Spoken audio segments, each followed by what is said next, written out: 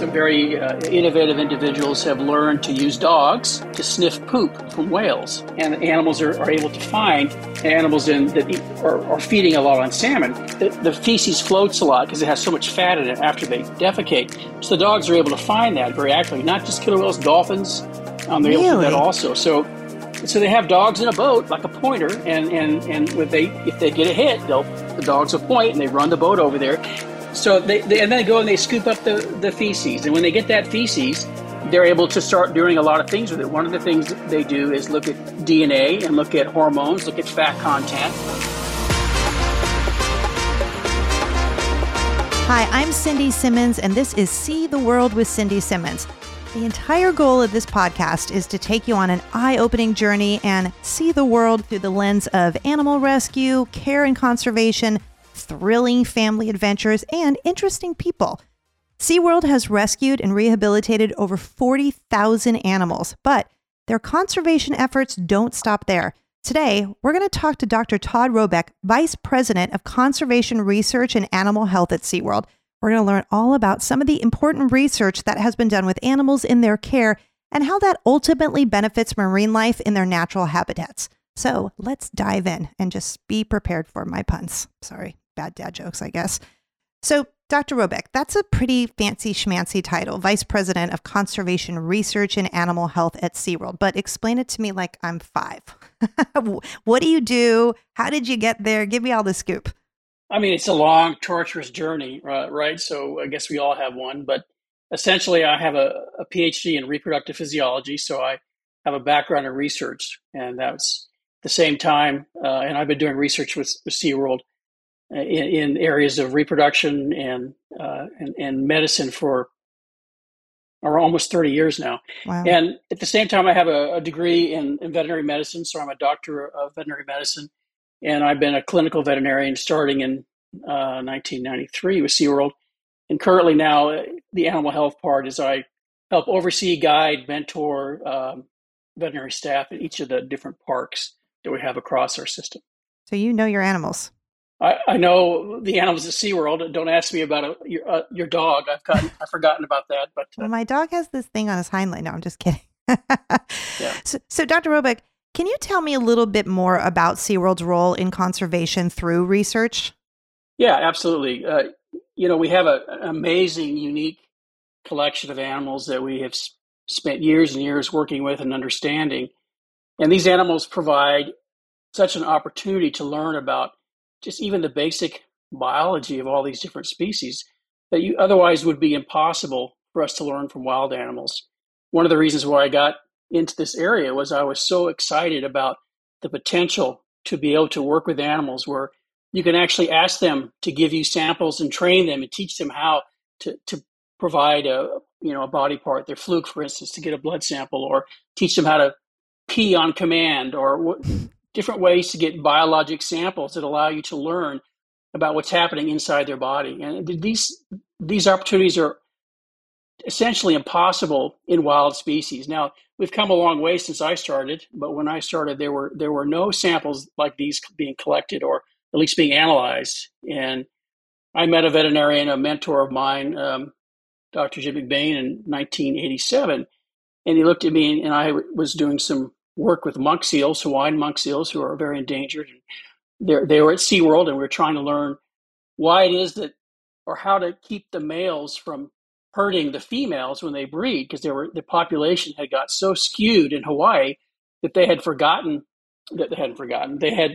out of control, and they had these very large breeding groups where there would be 10, 20, 30 males trying to breed with one female, and the females are getting damaged in this process, severely damaged and dying as a result. And so working with people at the Navy in Hawaii and NOAA Fisheries back in 1986 or 7, we're trying to figure out how we could get the males to be less aggressive and essentially get them out of the breeding pool by giving them hormones. So I was at SeaWorld trying to understand this process and work with the animals there, and I met Dr. McBain, and he looked at me and he said, and you got to remember, I don't know how old I was then, but it was a lot younger, but I was in reproductive physiology working on my PhD, and he said to me, Todd, I have about 2 to 3,000 urine samples from killer whales, and I don't know what to do with them. I'm thinking about throwing them out.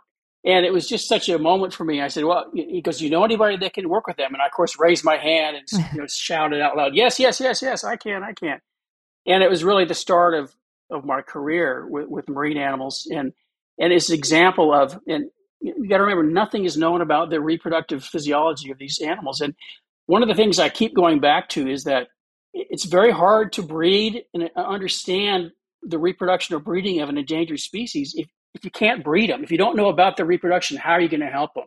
Right. And that's very apropos about today as we're looking at some of the endangered, specifically the southern resident killer whale population.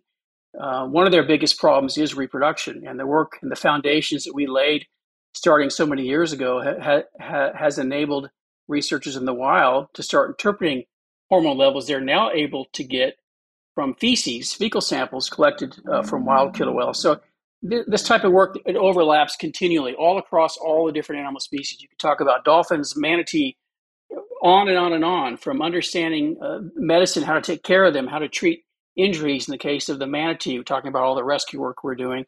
None of that work would be possible if we didn't have veterinarians who are learning with animals on a daily basis and then are able to apply that knowledge to help these animals, whatever capacity or need that they particularly have. So was this something that you were doing before there was an actual SeaWorld park? Yes, I was working, well, no, I'm not that old. Did you just snort? You were my kindred spirit. Yeah. What's wrong with your camera? Or did I not put makeup on today? Look, I mean, SeaWorld started with Hub's Research Center in the 60s. That's what I meant.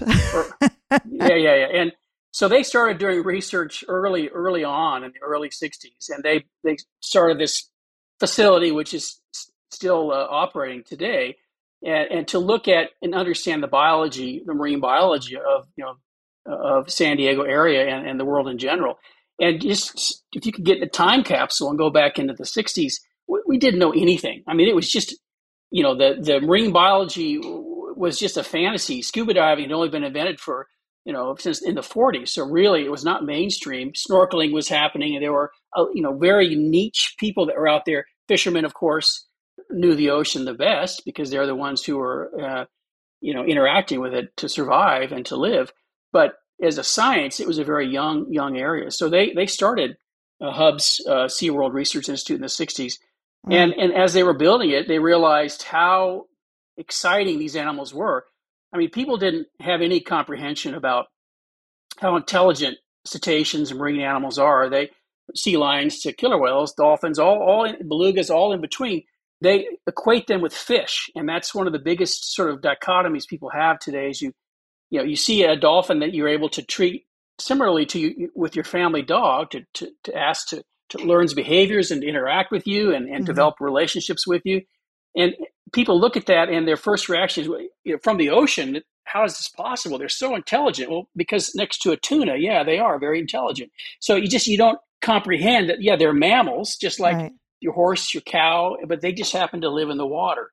So that huge gap between, I think, what people were used to in terms of using the ocean as a resource essentially for food, to these animals that you really wanted to think twice about how you're handling and taking care of them, because they are so intelligent, inquisitive, and interested in the world around them. But Hubs started, because of that interest, they got into showing and letting people see them up close, right? That's how SeaWorld started. How do you go see a dolphin? Most people, if you weren't on a boat, you're never going to see a dolphin.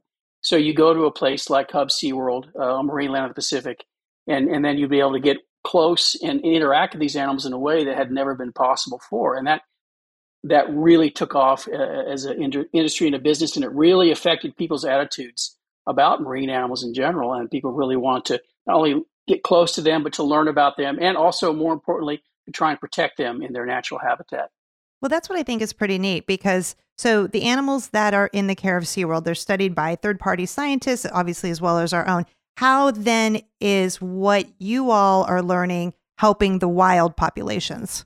Everything that we've learned about these animals is almost directly, we can directly apply it to understanding the health and well-being of animals in the wild. That goes from just simply, if an animal is stranded on the beach, how do we take care of it? What do we do to enable the animal either to return back to its natural habitat, or in some cases, bring it back into a facility because he can't survive on his own, or if the animal, or we are able to evaluate him almost, well, immediately is a relative term, right? But very quickly, if that animal has a chance to even survive, and should we humanely euthanize that animal exactly where we found him to put him out of his pain and suffering. Yeah. So all that is from medicine, and all that's done directly from veterinarians who work with marine animals in zoos and aquariums. There's no other way to get that information. You can't train yourself on how to take care of these animals if you've never put your hands on them or touched them or learned about the behavior or looked at a blood sample that you collected from their flukes. So all this information that we've learned from being able to care, just the same as your family dog, and how does that apply to taking care of your animals? Would you want your veterinarian to come take care of your dog if he's never seen a dog before? Probably not. So it's a very similar type of situation. And then if you look at research, everything we know about them has been learned through the research and activity that we've done. It's certainly in the last 10 years, things have changed, but all the procedures, applications we've learned from working with animals in zoos and aquariums. Even recently, for instance, we're doing some work with looking at feces. Now, in the last 20 years, some very innovative individuals have learned to use dogs to sniff poop from whales. And so the dogs will go out on boats, and they've trained the dog just like training a dog to find a person. And this actually started in the woods, looking at bear scat, and they thought, well, why not try it with cetaceans? So they did, and animals are able to find some particular species, or say in killer whale's case, animals that are feeding a lot on salmon. The feces floats a lot because it has so much fat in it after they defecate. So the dogs are able to find that very accurately. Not just killer whales, dolphins. They're able to do that also. So they have dogs in a boat, like a pointer, and if they get a hit, the dogs will point and they run the boat over there. And usually they're following whales already, so it's a little bit easier. So the dog will point them out. I'm not saying it's easy, by the way. I couldn't find it using my nose, but at least they're in the proximity, right, of where the animal should be pooping, right?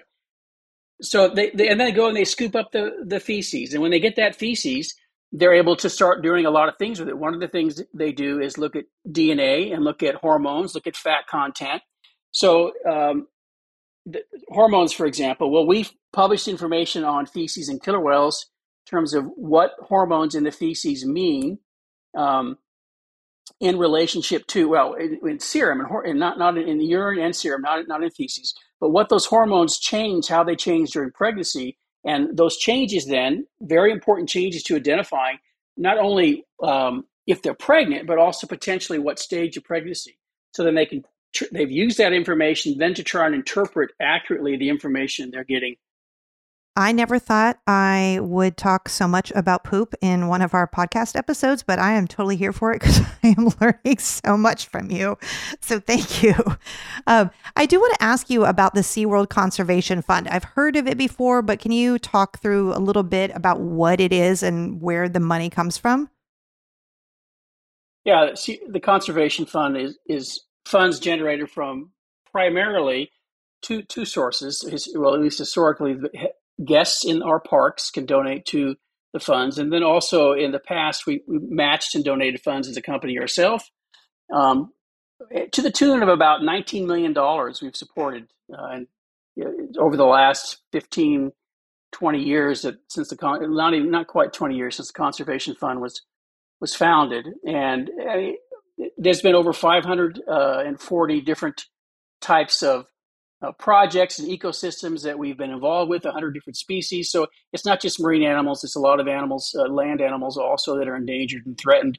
And one of the things about the grant is we have researchers all over the world, literally from the Amazon rainforest to the Philippines, to all parts of Africa, who are applying for grants that really have been responsible for, in a lot of cases, helping these scientists get started with their projects and continually funding them for years and years and years. So So it's not just it's quite here. a no. We take applications for grants from anyone in the world that wants to apply. So no, it's absolutely it's been quite a successful program. Wow. Well, how do you determine then which research projects are executed? Well, it's like any grant or funding organization. You have to apply for the grant, and part of it is so there's not. And once you apply, then there's a review. There's a conservation fund board that reviews the applicants and then decides what projects or they feel like are worth funding, and also are aligned with maybe the priorities we put out that year for different types of projects we want to focus our funding on. And then some projects that have been very successful and they're looking for money to help continue those projects, they of course will get a high priority, especially if they've used the money wisely and they've created an ongoing program that they were able to develop. Then we also would like to continue funding them. They would get a little bit of a priority, I would guess. But ultimately, it's a board, reviewers who review the projects and take all these things into consideration and make a decision. Nice. I know we were talking earlier, you mentioned about some of the studies that have been published, and you gave a staggering stat. Would you mind sharing that stat again about how many studies have been published?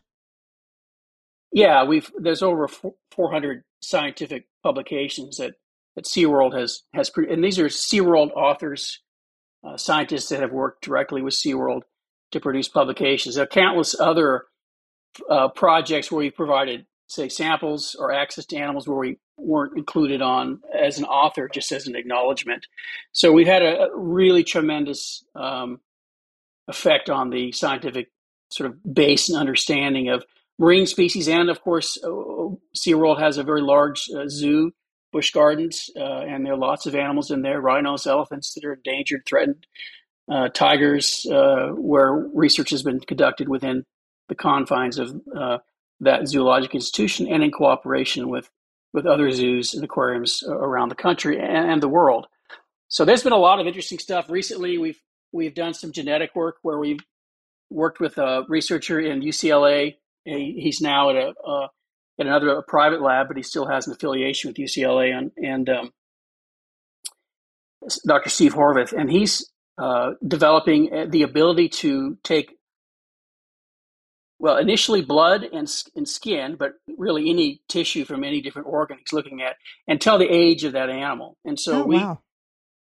I met him a few years ago, I think it was 2017, and we talked about his goal was to create what's called an aging clock. So you're able to take DNA from, he believes that the aging process is very conserved, or another way to say it is very similar across all mammalian species, and that there are certain CPGs or sites, is a way to put it, on the DNA that get changed by aging process, or they get changed exposure to environmental conditions. Say if you smoke, damages certain sites, or just the normal metabolic process that occurs in your body. All the different factors that go into creating the aging phenomenon. He's into studying aging. So his first goal was to be able to prove or show that by looking at a vast number of these sites, you could identify ones that are common throughout all different mammalian species. So he wanted to do a mammalian clock, so you could get a blood sample from any mammal and tell what age it is. And so that was his goal. So we of course said, yeah, we'd love to play. We have lots of different species that we regularly get samples, blood, and we can get skin samples routinely with, in our case, certainly with the marine mammals, a lot of them, most of them will voluntarily provide a fluke, or just like you go to the doctor, can you give me your arm? They'll give you your fluke, and they'll lay there while you get a blood sample, and then you say, thank you, good job. You give them a little sticker of Batman or something like that, or, like your kid, right? And off they go. So it's very easy for us to participate in these types of studies. And we get regular blood samples all the time anyways, because we're just for health exams, right? We check them regularly at health assessments, physical exams, like you would go to your doctor theoretically once a year. Our animals get physical exams at least 4 times a year and sometimes more depending on the species. So anyway, this type of a project is very easy for us to be involved with. And so we signed on, and since that point, we've published, it's been 6 or 7 different publications now on different species about developing clocks. And one of them that I'm particularly proud of is we developed a odontocetes clock, whereby we can tell the age of any cetacean or odontocete, toothed whale or dolphin, by a blood sample or a skin sample. So it's quite amazing work that now you can go to wild population and they often collect skin biopsies from wild animals, wild dolphins and whales, because that's one of the things they can get relatively easily. And so they'll collect a skin sample and then they can submit that, and we can tell them what the age of that animal is. It's and historically within a few years, right? Within 2 to 3 years, either way. But it's quite significant because typically the only way to tell, besides asking them, and they often wouldn't respond, right? Is you have to wait until they die and get a tooth, or you have to, in some health assessments, they would actually pull a tooth and then you section that tooth and look at growth rings like a tree. And with that technique, you're able to tell the age up to a certain age. When they get older, the teeth wear down and you start having problems. But the epigenetic clock that we built is good throughout their lifespan. So it's a very interesting study. We've also done work right now. We're working with a lot of scientists in the Pacific Northwest. We're collecting fecal samples to look at, well, actually what's really, really nice now is we can collect urine, feces, blood, and blow, respiratory exhalate samples all on the same day. So there are scientists who are trying to understand, because they're now able to collect blow from whales. We put a drone or hold a stick, or as these animals swim, they put a cup and they can collect blow samples. And so they're trying to understand what it is this actually means. And because they need to ground truth it or compare it to what's happening in the physiology of an animal, instead of assuming that they're getting results that are significant. But by using our animals, we can get all those samples. And now we can tell them, we can use blood as the gold standard, but then we can look at feces, urine, and blow all at the same time. So we can tell not only what they can detect, but what kind of expectations they should have in terms of the concentrations and the levels that that they may be able to see in the wild species. So we're working quite a bit with a number of researchers up there, trying to help them validate the tests that they want to use in the wild animals to better understand their health, their well-being, also their diet, and things that are challenging the wild populations.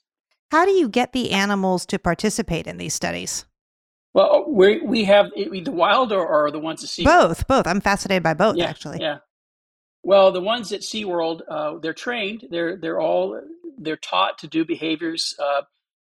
Another study, for example, we have we're looking with a hearing study where we have some researchers coming in, and they're evaluating how well they can hear, the range of sound that the animals are able to detect. So in this case, this happens to be with our killer whales, and they're taught to push a paddle when they hear the sound. What? So they lay down there, and then you provide a tone, and then they push a paddle in response to indicate they heard the tone. So then it's like a hearing test at a doctor where they say, high, low, can you hear, can you hear? Do the same thing with the killer whales. And then they're able to learn their ability to discriminate tone levels. And that's very, very important because a lot of the animals are facing problems with boat traffic and just noise in general. And so how does that affect their hearing and their echolocation, their ability? Since they live in an aquatic world, they really don't rely on their vision until something would be in close proximity. They rely so much on sound, and they can communicate miles and miles apart from each other using sound, especially some of the great whales who can communicate, they believe, across the ocean with some of the low frequency sounds they emit.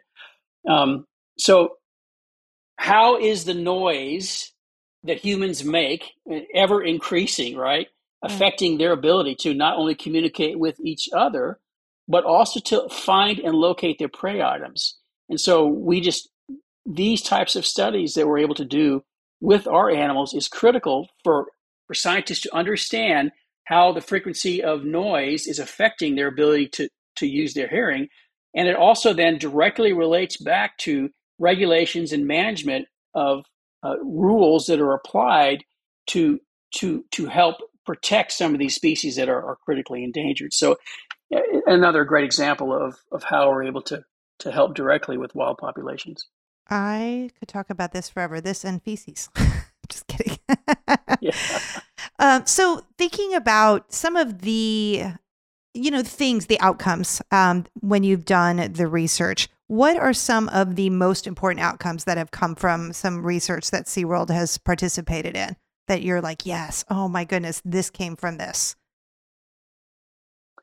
Well, everything is sort of time based, right? If you go back to when I first started, nobody knew what is the gestation length of a cetacean? No idea. So when we first started being so successful at raising animals in aquariums, in our zoos, in our parks, that was the first time it had ever happened. And so we learned so much about just basic biology of these animals that no one had ever learned about. So that was a wow moment, right? Now you go, that's very passe and everybody knows that, but nobody knew 30 years ago, these answers to these questions. So every time we learn something in the context of the time we learn it, it's cutting edge. And this has been going on repeatedly year after year after year after year.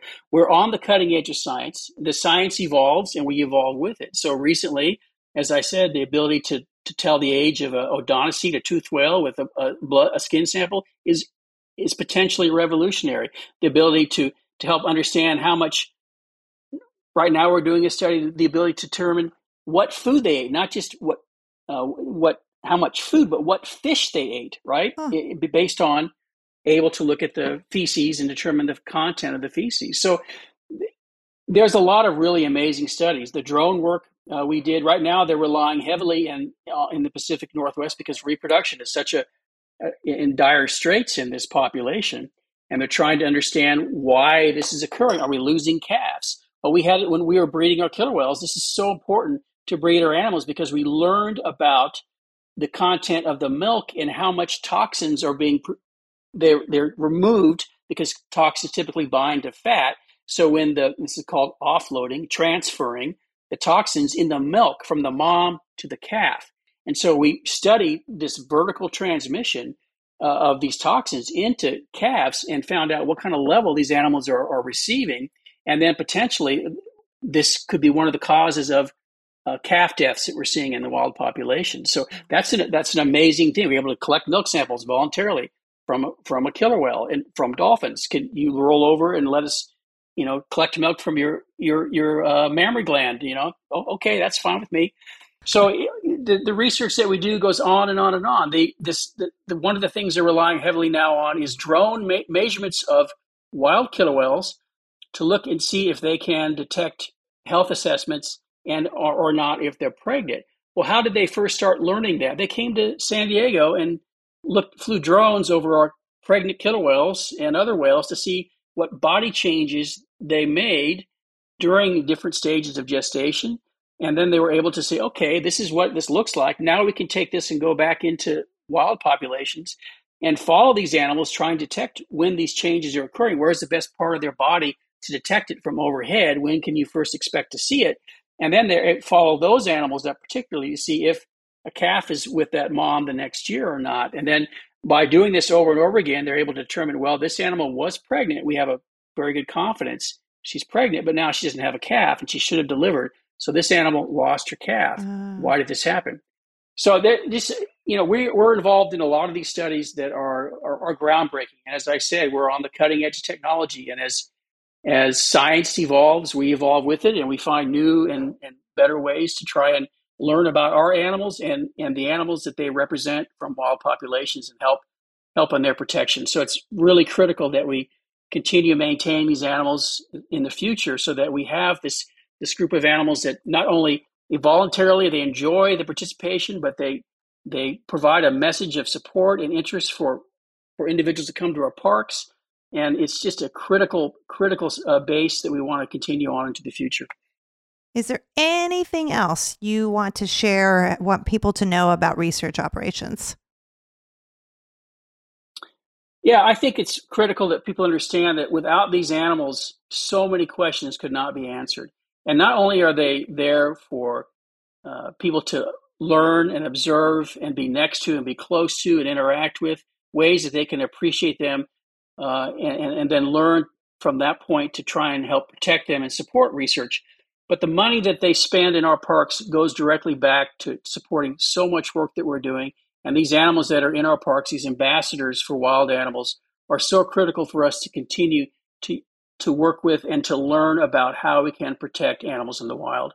So the research is ongoing, and it's in such a way as the animals participate of their own volition, and it's very critical for the survival of many species in the wild. And the world is not getting any smaller. The animals are being threatened and pushed out of their habitats more and more frequently. Humans are competing for the same food sources that these cetaceans and other marine mammals are eating. So who's going to win that battle? It's critical that we spend time trying to protect these animals both in the wild and to work with places like SeaWorld, where we can help study the different aspects of their biology to help us understand and protect the animals in the wild. So Dr. Todd Robick, Vice President of Conservation Research and Animal Health at SeaWorld. Before we let you go, there is one question that we always end our See the World podcast with, and that is, what is the best thing you have seen in the world? For me personally, the best thing I've seen in the world. Yep. Well, I got to tell you, the first killer whale that was born at SeaWorld was an amazing thing that astonished me and motivated me and got me excited when I was still in school when that happened in 1985. And just the ability to work with these animals and have them participate in their health and their care and the research that we're doing every day is an amazing thing for me, and something that I continue to enjoy to this day. Makes me happy. Thank you so much for being here today. You're welcome. Thank you for inviting me. And I hope that people can walk away from this discussion a little more excited about what we do and ask more questions, because that's what we're here for, is to ask questions, right? That's one of the things we need to do as a species, is to learn about the animals around us and how we can take care of them. Well, I feel like I've learned something today, and I feel like I say this every episode, but man, I could talk to you for 5 hours straight, because I learned so much, and then I really didn't have any idea how important this research is for the survival of wild populations. So it's just incredible to see how the animals in SeaWorld's care are actually helping us learn more about how to protect and conserve this species. So thank you again. I'm Cindy Simmons, and join us on the next See the World. As always, be sure to check out SeaWorld.com and select your favorite park to stay in the loop on all of the great things happening at SeaWorld. And lastly, it would also mean the world to me if you subscribed, left a little review, and shared this podcast with all of your wonderful friends. Thanks for tuning in, and we will see you next time.